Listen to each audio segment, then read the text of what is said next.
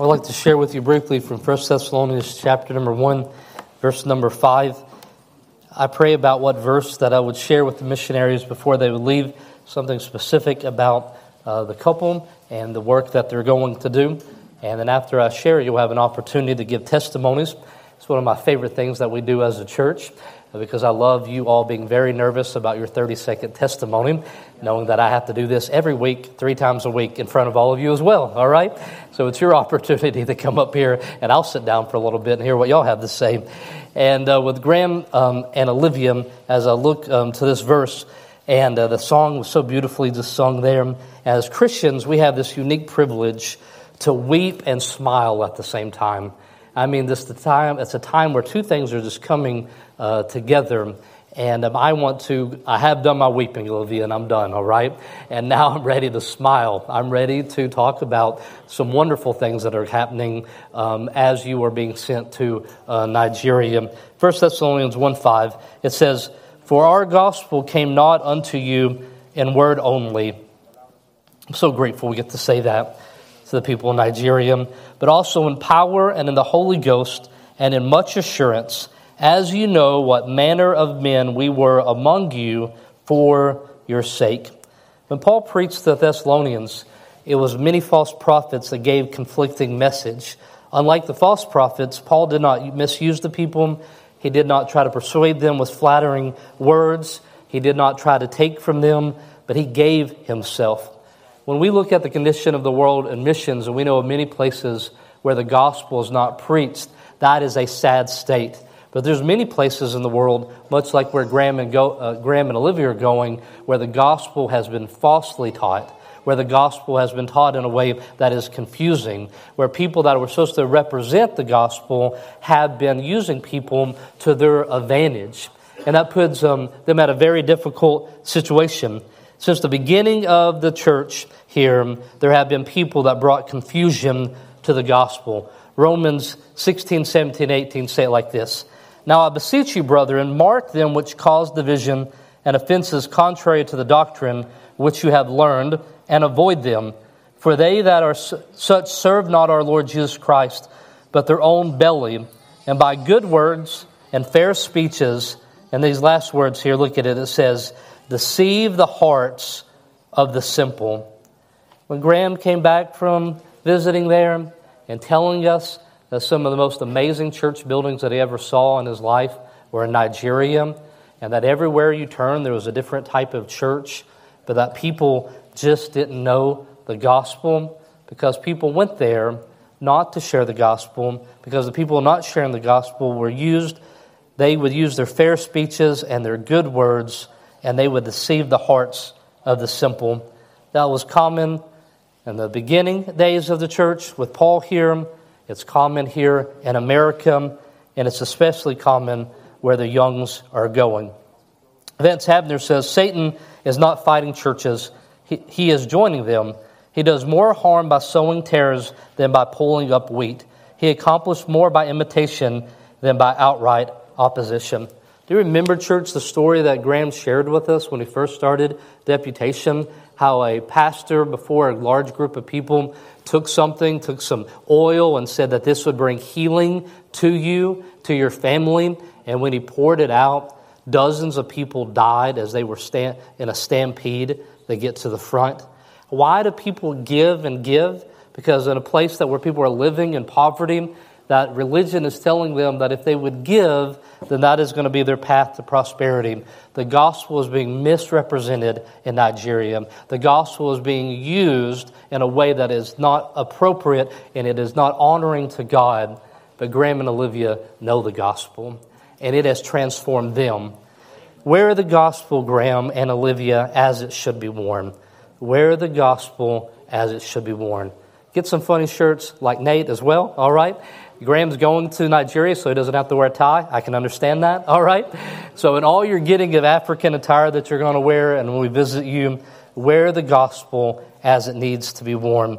The gospel comes to people not in word only, but in power and in the Holy Ghost and much assurance, as you know what manner of men were among you for your sake. As you walk those streets, as you meet your neighbors, I know and I rejoice in advance that they're going to see people that have been changed by the gospel, the people that love them. Many people all around the world use the ministry as a pretext for greed. 1 Thessalonians 2:5, for neither at any time use we flattering words, as you know, nor a cloak of covetousness. God is our witness. They use their ministry as a pretext to greed to take from them. The churches in Nigeria, for the most part, are using the ministry as a pretext for greed to take from people. But what are you to do? Rather than being greedy, 1 Thessalonians 2:8, so being affectionately desirous of you, we were willing to have imparted unto you not the gospel of God only, but also our own souls, because you were dear unto us. Delight to share the gospel with them. Look upon those people with love. You have more than enough that's been supplied to you. So first of all, I want to encourage you, wear the gospel as it should be worn. And then second, I would tell you, give more than your location, but give your life. It says, but also our own souls. You might have considered what it's like, the challenge of Graham and Olivia of living in another country. We've heard praises. Graham gave a report, went on a survey trip. God has made provision for Olivia when it comes to diabetes. There's much research that needs to be done. Maybe you've imagined what it's like to live in Nigeria and the challenges that are there. But the great challenge that Graham and Olivia have, that all of us have, is not just to give their location, but it's to give their lives for a group of people. They're not going to a place on a map. They're going to a people that God has placed in their heart. And they're going there not to live, but they're going there to give their life for these people. They desire to do so much more than just to live in that country, but they want to live out and impart the gospel to them. And then lastly here, preach and live in a sincere manner. Make the gospel clear in your preaching and your life. 2 Corinthians 2:17 says, for we are not as many, Graham, that would be in Nigeria and other parts of the world, which don't be as many which corrupt the word of God, but as of sincerity, but as of God, in the sight of God speak we in Christ. And the way that you do that is, unlike those that are not wearing the gospel correctly, those that are using it as a pretext for greed, we no longer live for our own rights. 1 Corinthians 9:11 and 12. If we have sown unto you spiritual things, is it a great thing if we shall reap your carnal things? If others be partakers of this power over you, are not we rather? Nevertheless, Paul is saying, I have rights. These people have rights, and I have rights. But the heart of the gospel is not about our rights. It's nevertheless, we have not used this power, but suffer all things, lest we should hinder the gospel of Christ. Live in such a sincere manner before those people that it brings no hindrance to the gospel. And that's why I rejoice tonight. These people have not seen the gospel. These people have not heard the gospel. They have been given a cheap imitation of what it really is. They have been given a cheap imitation, and many of them, of what a church is. But by God's grace, Graham and Olivia are going to teach them the gospel of Jesus Christ, the one that causes you to give your life for other people and to not take from them. They will build churches that are a community of believers like we are, that live sacrificially for one another, but don't come here just to see what we can receive. They're going to see an incredible beauty as the gospel is lived out. Graham and Olivia, for our gospel came not unto you in word only, but also in power and in the Holy Ghost with much assurance, as you know what manner of men we were among you for your sake.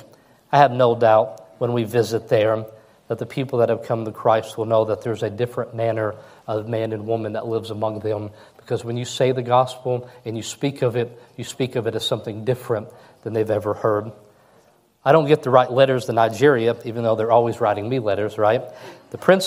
Dear Prince of Nigeria, all right?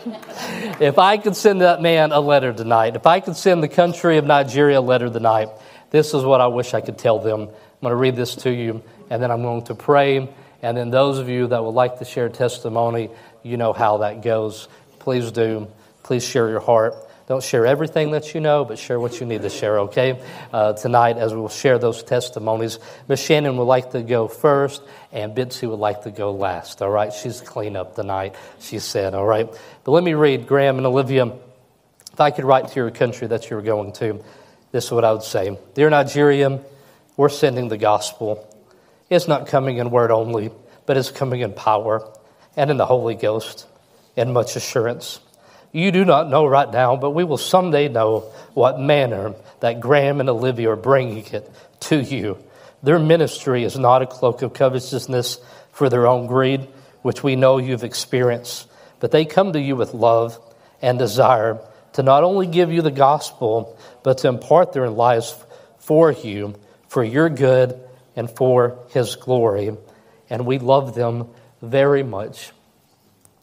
Soon, and I would sign it, soon to be your brothers and sisters in Christ, Vision Baptist Church. I have no doubt we will see that family grow, Graham, that you spoke about, because the gospel transforms lives. You know that, and you're living it. And going to Nigeria, they're going to see that on display, and it is going to change generations of families. Heavenly Father, Lord, I thank you that night that we are sending not just the Bible, which is such a wonderful gift to a country, Lord, not just anything, but we are sending the gospel that is in the hearts of a brother and sister in Christ. Tonight we are sending a couple that knows you, that loves you, that knows the gospel, that can explain the gospel, and Lord, most importantly, will live out the gospel. Lord, our heart hurts as we imagine what it is like for so many people that have heard the gospel and has not been properly defined. To think that they know who Jesus is, but have never truly met him. Lord, may it be said in the years to come that those people in Nigeria will say, what manner of man and woman that has come among us. Not because we're a special group of sending them, or that they're special, but because the gospel transforms lives. Father, we love you, and we thank you for this wonderful privilege. In Jesus' name I pray, amen.